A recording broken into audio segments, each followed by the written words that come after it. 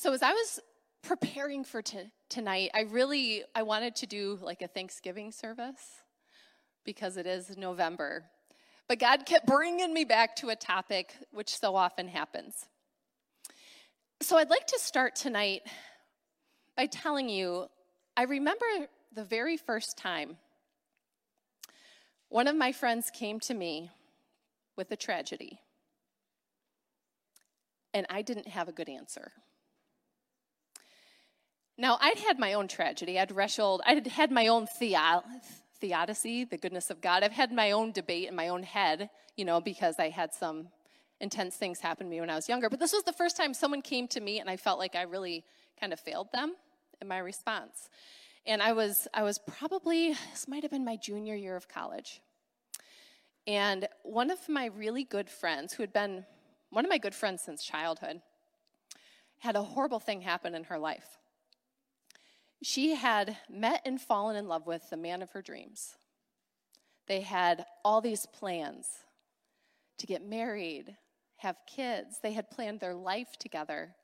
She thought this was the one God had for me. And one very sad day, he was actually killed. He was on his motorcycle and he was hit by a car. And he died instantly. And when something like that happens, it's just hard to wrap your mind around that, right? Like, why? Why, God? Why? And my friend was she probably a depression for a while. She didn't want to come out. She didn't want to talk about it. She didn't want to, be on the phone. It's hard to know how to give support to someone in that position. But I remember the first time after that, we went out to dinner. And we were sitting there, and she said, I just can't figure out why God would let this happen. And I looked at her, and I said, I know God is good. I know he is. And I'm pretty sure his heart's breaking because your heart's breaking. But I don't know why he didn't swoop down and stop that car. I don't know why he didn't miraculously raise him from the dead. I don't know why. I have no idea. And I just sat with her, and I listened. And I tell you, have you ever had one of those conversations, like whether you've done something really stupid or embarrassing that just replay periodically in your head? Does anybody else have that? This moment replayed in my head for years. Because I'm like, I needed to have a better answer. Why didn't I say something super encouraging? I just completely failed her. I didn't spin it into a positive. What was I supposed to do? And it would replay in my mind as one of my failures for a long, long time. And throughout my life, I've personally had many situations like that where it's just rough. I had, early on, I was a teenager, and my volleyball career, I was an amazing volleyball player. Tore my ACL. My career was cut short. That was really hard for me. That was a game changer. It was an identity changer. It was a big problem. I watched one of my very best friends in the world slowly die of ALS. Awful, right? Like, you don't even have words to express that. And throughout my life, I've also had lots of conversations with people that have been in just horribly tragic situations, whether it's, cancer or something else. And it just seems like I'm seeing that more and more lately. Is that just me? Does anybody else feel that way? Like you're just seeing tragedy more and more and more, and you're like, something's got to give, right? Like, what's going on? And to be just perfectly honest with you, my heart has been super heavy lately.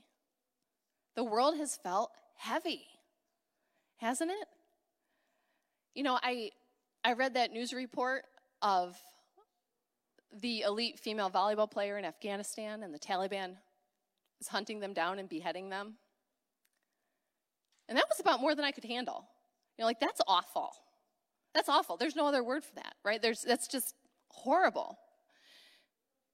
Pastor Josh did a funeral today for the second stillborn baby we've known of in the last couple weeks. Like, that's awful. How do you even address that with the family? How do you it's just so incredibly tragic. And frankly, it's overwhelming, right? When you look around and you see things that are that awful, it is completely overwhelming, and it's hard to know how to cope with that, right? So as I was reflecting on that the other day and just feeling that weight, that first story came back to my mind about my friend. And that conversation that replayed in my mind over and over and over.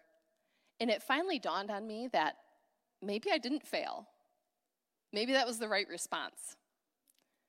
Maybe I was supposed to just sit there and be with her and say, I know God's good. I don't know why. But I know he loves you. I know he's good. I'm so sorry. Let me sit here and carry that with you. I think sometimes we get the message as Christians that it's not okay to be unhappy, that it's not okay to ever be sad or to have struggles. And we've come up with different things that we say that's supposed to snap people out of it, right? Like one of them might be, well, when God closes the door, he opens a window. What? What does that even mean? Right? Or, sometimes we say, well, don't forget, God will never give you more than you can bear. Right? And somehow we just have been conditioned that we have to be shiny, happy people all the time, when that's not reality, is it? And I think sometimes we've forgotten that there's an entire book of the Bible that is based on lament. We don't have to be shiny, happy people like we've been conditioned to be. We should be able to be real with each other, right?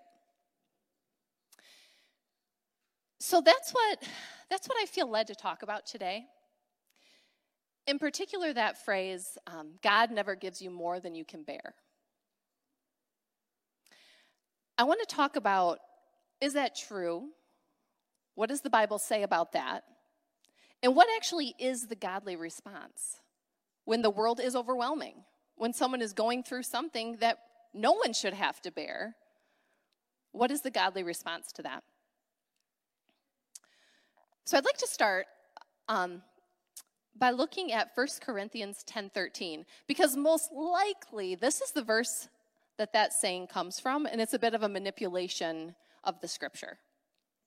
So 1 Corinthians 10:13 says, no temptation has overtaken you except what is common to mankind. And God is faithful. He will not let you be tempted beyond what you can bear. But when you are tempted, he will also provide a way out so you can endure it. Now, 1 Corinthians 10 starts out, if you go and you read the chapter and you start at the beginning, it's talking about the Israelites walking around in the wilderness. And do you remember what happened? Moses went up on the mountain, took a long time, and they all started partying and worshiping golden idols and having drunken orgies and doing all this sinful stuff. That's what 1 Corinthians 10 is actually talking about. They're like, hey, we got to avoid the sin that entangled, the Israelites during that time. The temptation here is the temptation of sin. And when you feel tempted to sin, look around. God gave you the way out. That's what this verse is saying. Temptation is not referring to cancer. No one's tempted to want cancer. Death of a loved one, divorce, job loss, a 2-year-long pandemic is not a temptation. Well, unless you're the one financially benefiting from it, but we'll leave that alone. When we say things like God won't give you more than you can handle or more than you can bear, I see 3 dominant lies in that that people will start to believe. So the first one is that God is the one bringing death and destruction. That's the first lie.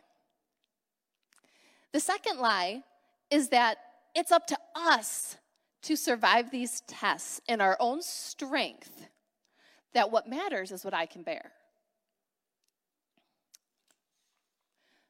The third lie is that we're intended to fight alone.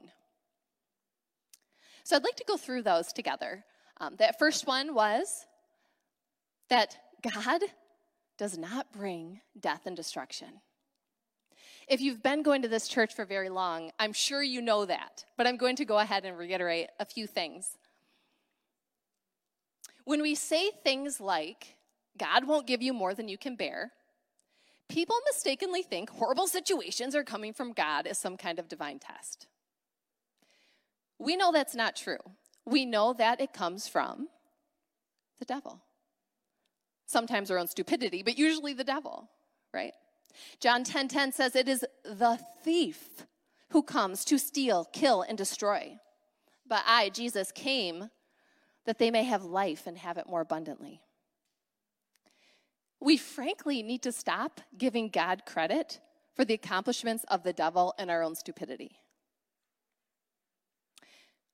If I smoke a pack a day and get lung cancer, or if I gamble and I wind up broke, those are natural conclusions of my own stupidity, right? Frankly, those probably fall under the temptation verse that God gave me a way out of in the first place. That's not something God sent. That's not a punishment from God.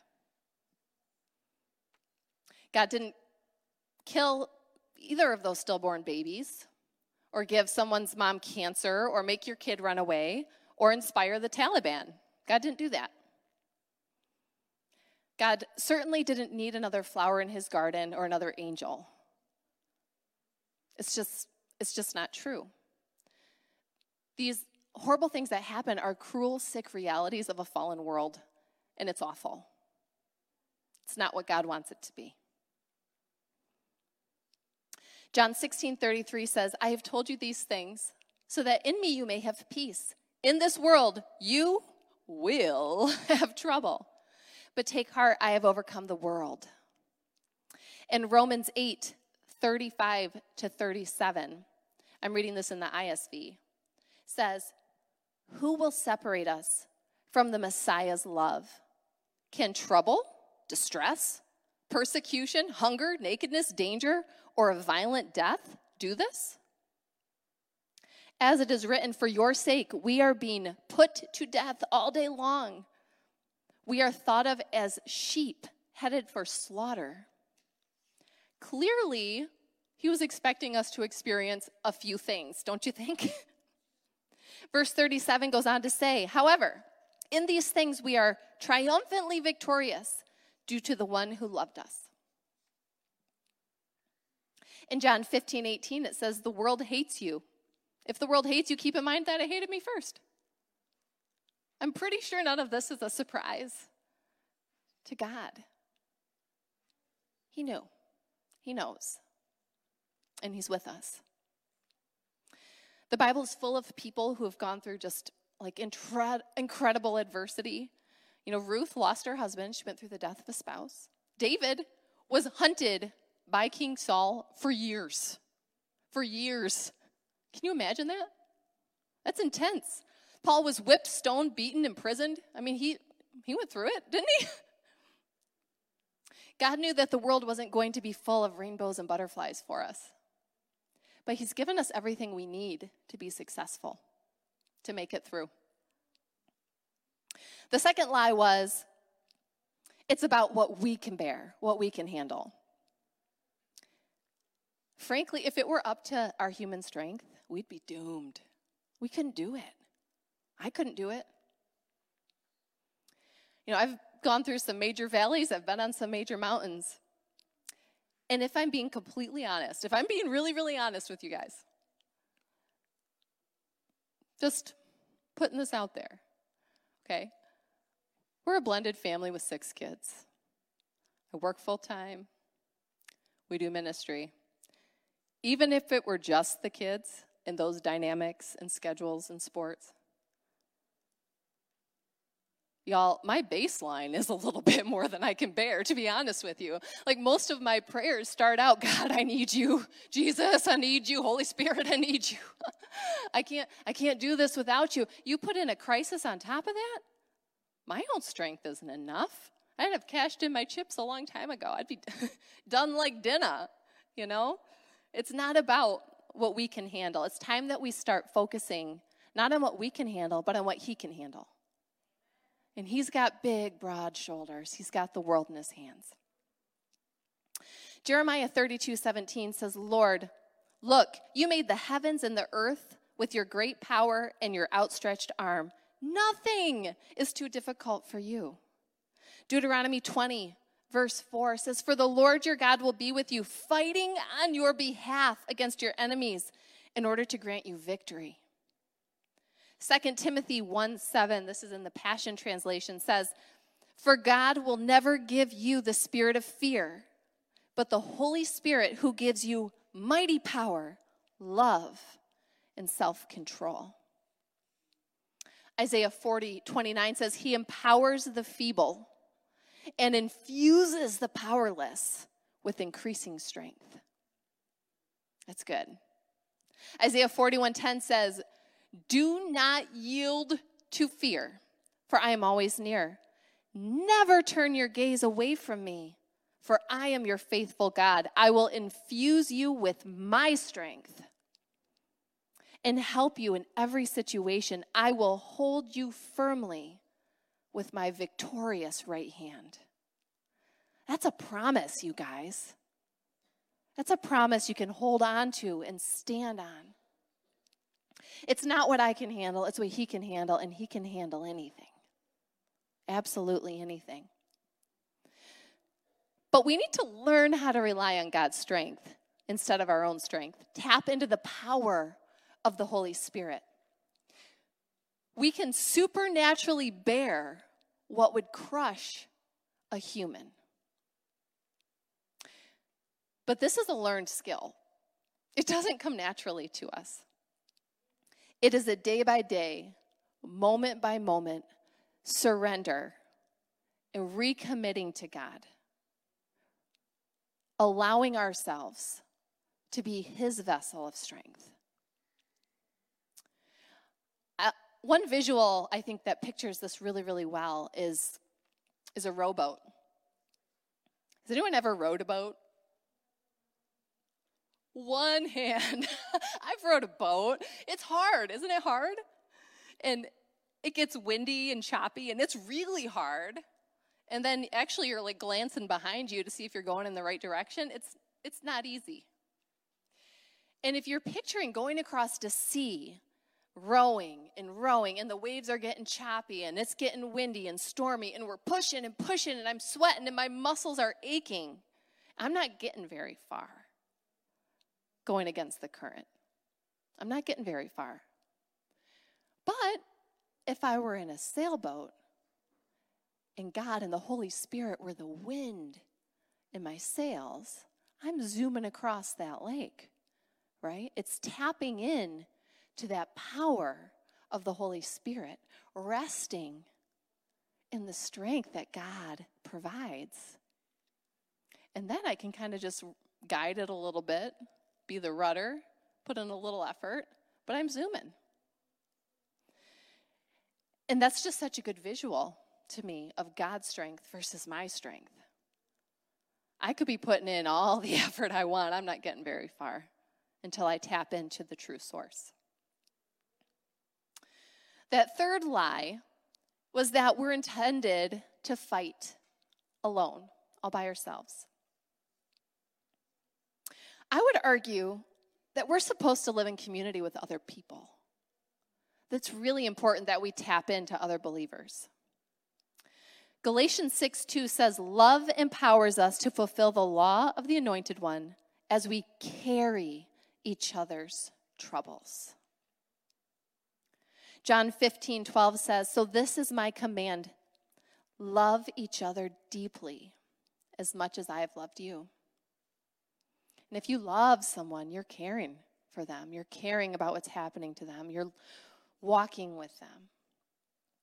Romans 12:13 says, take a constant interest in the needs of God's beloved people and respond by helping them.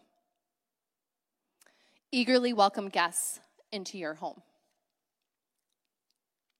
We were really never meant to do life by ourselves. Humans aren't programmed that way. I mean, lots of research has backed that up. Humans are made for connection.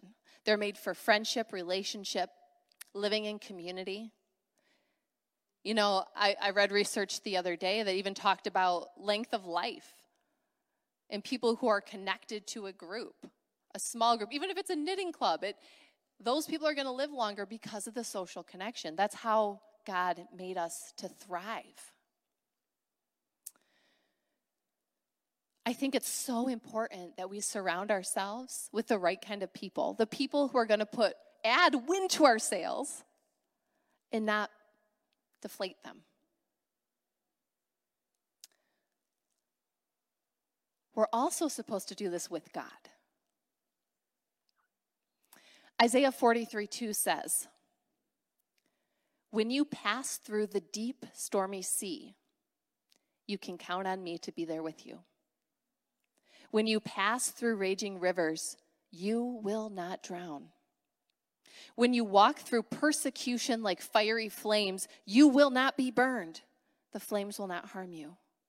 That's a promise, right? I will be with you. You can count on me to be with you. That's a promise. It makes me think about, I know we use this example all the time, but it is just so ripe with like different ways to use it. But we talk about Peter walking on the water, right? We all know this story. We've talked about it many times. Peter steps out of the boat. Says, Jesus, tell me to come. Okay, I'll bid you. Okay. He's on the water. He is looking at Jesus. It wasn't until he took his focus from God to the storm that he started to sink. And this is what was revelatory to me. That we can walk on what other people would drown in if we keep our focus on God. It's a matter of focus. One thing I've learned throughout life is that when something difficult is going on,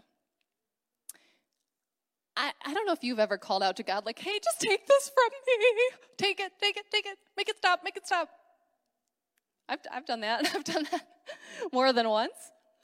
But have you ever noticed God doesn't usually do that? It's not like, boop, gone. That problem, gone.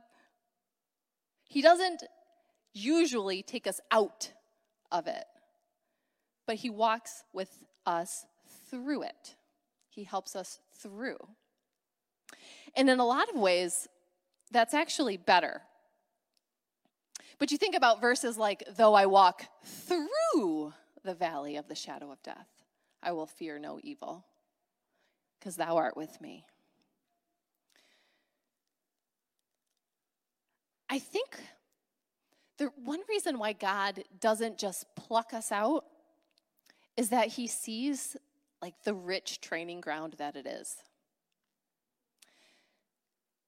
And I promise, I know that this is not fun, but I promise that there is a real blessing in the valley. That's where we get strong. Some of the most difficult times in my life have been when I've grown the most close to God, when I've really felt his presence, heard his voice, grown spiritually. Hasn't been when I've been the most successful. It's been when I'm like really going through it. And I think that's just such vital training ground for us as Christians. They say, I'm sure you've heard this saying before, that calm seas don't make skilled sailors. Do they? You know, we have a real enemy. And it takes some of these difficult things for us to know how to navigate it, for us to know how to partner with God, how to use his strength instead of my strength, how to operate supernaturally instead of naturally. So I don't want us to miss the blessing in the valley. Do you remember when Paul was talking all crazy, like, hey, when you're weak, I'm strong. And everyone's like, what? That doesn't make any sense. That's in 2 Corinthians 12:10. It says, that is why I take such pleasure in weakness, insults, hardships, persecution, and difficulties. Pleasure in difficulties. For the Messiah's sake. For when I am weak, then I am strong. Now, I want to go back a little bit and read this whole passage, but read it in the Passion Translation, because I think this gives us a much better picture of what he was talking about and going through. I'm going to read 2 Corinthians 12:7-10. It says, the extraordinary level of the revelations I've received is no reason for anyone to exalt me. This is Paul. For this is why a thorn in my flesh was given to me, the adversary's messenger, sent to harass me, keeping me from becoming arrogant. 3 times I pleaded with the Lord to relieve me of this. But he answered me, my grace is always more than enough for you, and my power finds its full expression through weakness. So I will celebrate my weaknesses. For when I am weak, I sense more deeply the mighty power of Christ living in me. I can tap into Christ's power. So I'm not defeated by my weakness, but delighted. For when I feel my weakness and endure mistreatment, when I'm surrounded with troubles on every side and face persecution because of my love for Christ, I am made yet stronger, for my weakness becomes a portal to God's power. What's the point? So some people hear this, and some people actually teach this, that God gave Paul some kind of physical problem. Nobody really knows what he was talking about, to keep him humble. But that's not really accurate. It's pretty clear in this verse that it was the devil's messenger harassing Paul. Now, let me tell you the truth. The closer you get to your purpose, the closer you get to doing the work of God, the more notice the devil takes and the more opposition you face. I mean, it's the truth. That's the way it is. All day today, I've had one of the worst headaches of my life. During praise and worship, I'm like, I should probably just rebuke that, right? Gone. Oh, maybe you should have done that earlier today. But the devil, he takes notice. And Paul was powerful, right? Of course he's going to be harassing Paul. I actually use that as a gauge sometimes to know if I'm on the right track. How much opposition am I facing today? Oh, must be doing something right. God didn't supernaturally pluck Paul out of adversity. But I'm sure he walked with him through it. That's God's MO. Is Paul saying that we should all be afflicted, that we should all have some disease, illness, disability to keep us humble? No, but I think he's making a super important point. Our human nature is that of control, striving, thinking maybe if we try to row a little bit harder, we'll find that success. We'll reach the goal. We slip into that really easily. At least I do, right? I surrender to God. I take control. I surrender to God. I take control. It's human nature, right? It's a constant battle of surrender, surrender, surrender. And it is really hard to tap into God's supernatural strength when we're still holding on to the notion that we can maybe do this ourselves. It's really hard. It's really hard. And we inadvertently hinder God when we do that, right? He should be flowing through us.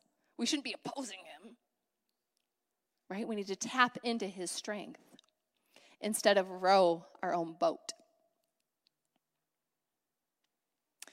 We need to be aware of how much we need God. We need to be able to submit to his authority. You know, if we're a person under authority, that gives us authority. But if we're off doing our own thing, if we're not under God's authority and we're just, we don't have the authority. Does that make sense? When you're a person under authority, you stay under that authority, then you can operate in that authority. If I step over here and I'm doing the Emily thing, I don't have the authority from God. I only have my own strength, and that's not going to work. My own strength isn't enough. I got to keep myself in God's authority, under God's authority, so I can flow in God's authority, right? Essentially, I think a lot of times it's easier to look up and keep that focus on God when we're in the valley than when we're on the mountain.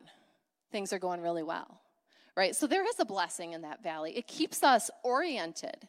It keeps us dependent, realizing our humanness. And God's just amazingness. So what do we do? What do we do? I heard it said recently that people are either one of three things. They're either in a difficult time, just leaving a difficult time, or about to enter a difficult time. And I know that's a little bit depressing. I don't mean to be depressing. But it's a little bit true, right? We go through phases in our life. So what do we do? I mean, storms are coming. Storms are around us. We're seeing it every day. What do we do? So I have a few things that we can do. Number one, when you're in it and you're feeling like, man, this might be more than I can bear. I'm in it. I'm feeling it. I'm overwhelmed. I'm overbearing. Control, control, control. The first thing we need to do, I labeled it, start naming your monkeys. You guys have heard, you've probably seen that meme, that moment when you realize this is your circus and those are your monkeys, right? You've got to start naming your monkeys. I think as women, we really tend to take on more than is ours. We care, we worry. We take on the worries of our spouse, our children, our colleagues, our neighbors, the church, local politics, things happening halfway around the world. We take it all on. And pretty soon we're, right, it's hard. We're overbearing. But when you actually name it, like, okay, what is this that's stressing me out? What is this problem? Give it a name, call it what it is. The second thing we need to do is identify our God-given passion, gifting, and calling. Because if you feel the weight of something happening halfway around the world, I'm not saying that doesn't involve you. I'm not saying to forget it because it's not your monkey. It might be your monkey. But it's understanding what God's purpose is for you in that. The whole thing isn't yours. It's defining your role. So, one question I like to ask, if I'm feeling stressed out about something, I ask, what's the invitation here? Is it mine? Yes, no, maybe. What's my role? Do I have a God-given passion for this, or am I just stressing out about it? And what's the invitation here? Is God inviting me to participate in some way? Maybe it's intercession. Maybe it's, I financially donate to this cause. Maybe it's being involved in a local community or committee, trying to influence my local community. Whatever it is, you need to identify the issue, name it, and then identify your role. What piece of it does God want you to influence? And by doing that, in my career, we'd call that narrowing the scope. Instead of this giant thing, it's a giant problem that I could never impact the Taliban beheading athletes. That's huge. I could never influence this giant political thing. But if I define the piece of it that I feel like God's calling me to, and then I further define my role. I've narrowed the scope of what I own. And that makes it feel a little bit less heavy when it's just your piece. So in March, we have Jennifer Ivas coming to speak at our conference. And as I was driving over here, you guys, I checked my phone on the way over here in the car. Don't tell my husband. But I saw she posted this, and it fit in really beautifully with what we're talking about tonight. She said, as intercessors and spiritually sensitive people, we need to be careful not to take on everyone's burden. Know what your assignment is. And I think that's so powerful. That's exactly it. We just get so overwhelmed when it's big. Is my role is this my fight? Is it God's fight? Sometimes we're fighting a battle that's not ours. And God says, stand back and see the victory of the Lord. Sometimes we're fighting a battle that is ours.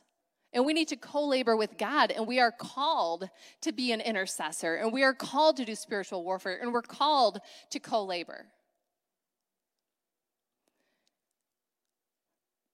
Maybe it's taking spiritual authority over my family. If I have a child that's run off and is a prodigal and is into all this stuff, as the mama, I have spiritual authority. That is my monkey. And I do have a big role in this. But it's defining that. Does that make sense?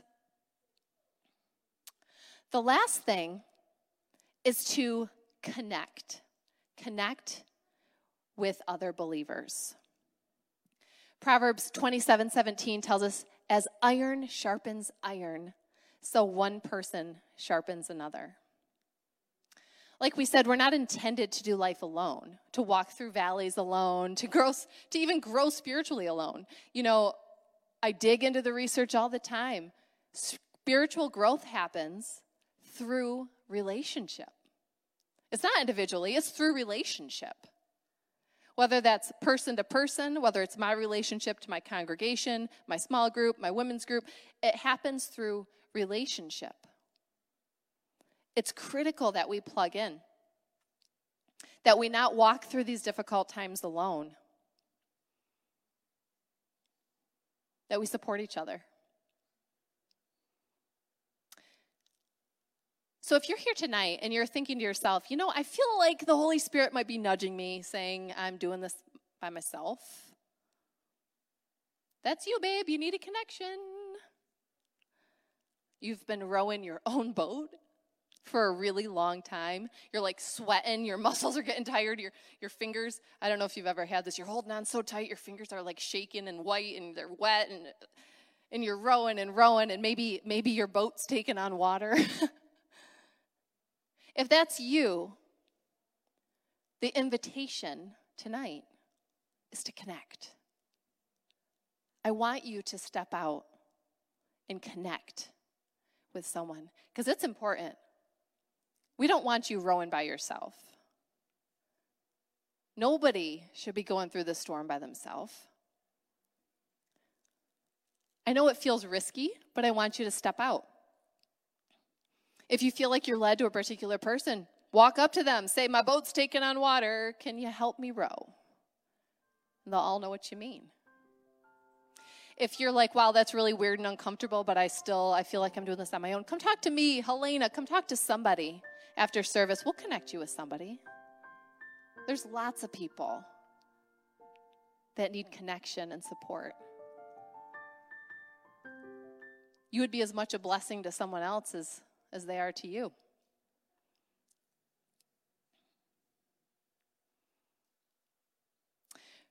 Remember, it's not about saying the right cute Christian phrase. It's not about just snapping your fingers and making somebody feel better.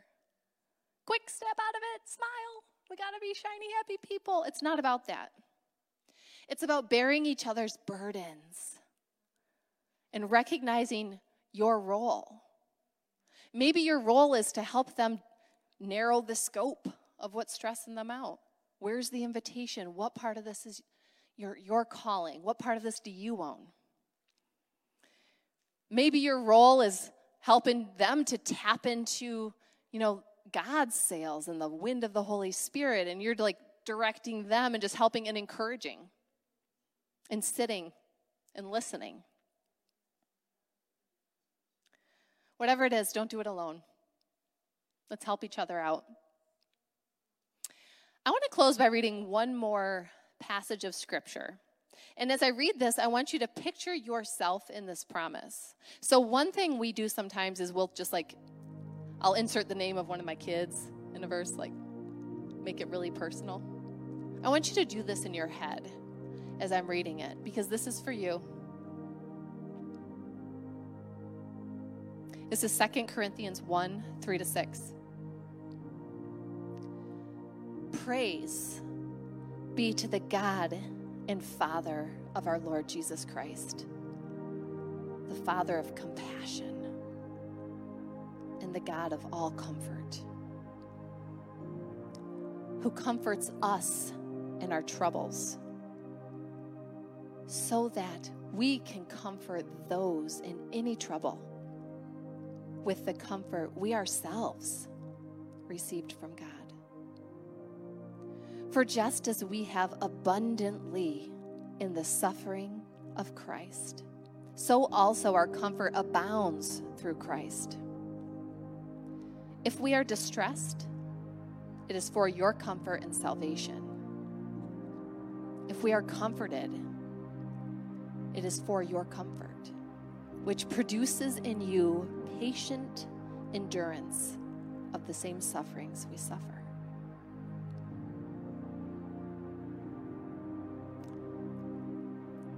Lord, I lift up these ladies to you. We release our grip. We lay down our burdens, our troubles, our struggles. We lay it down. God, we want to be under your authority. We want to flow in your authority. We want to have your supernatural strength. God, we thank you that you walk with us through the valley, that you teach us, you guide us, you sharpen us.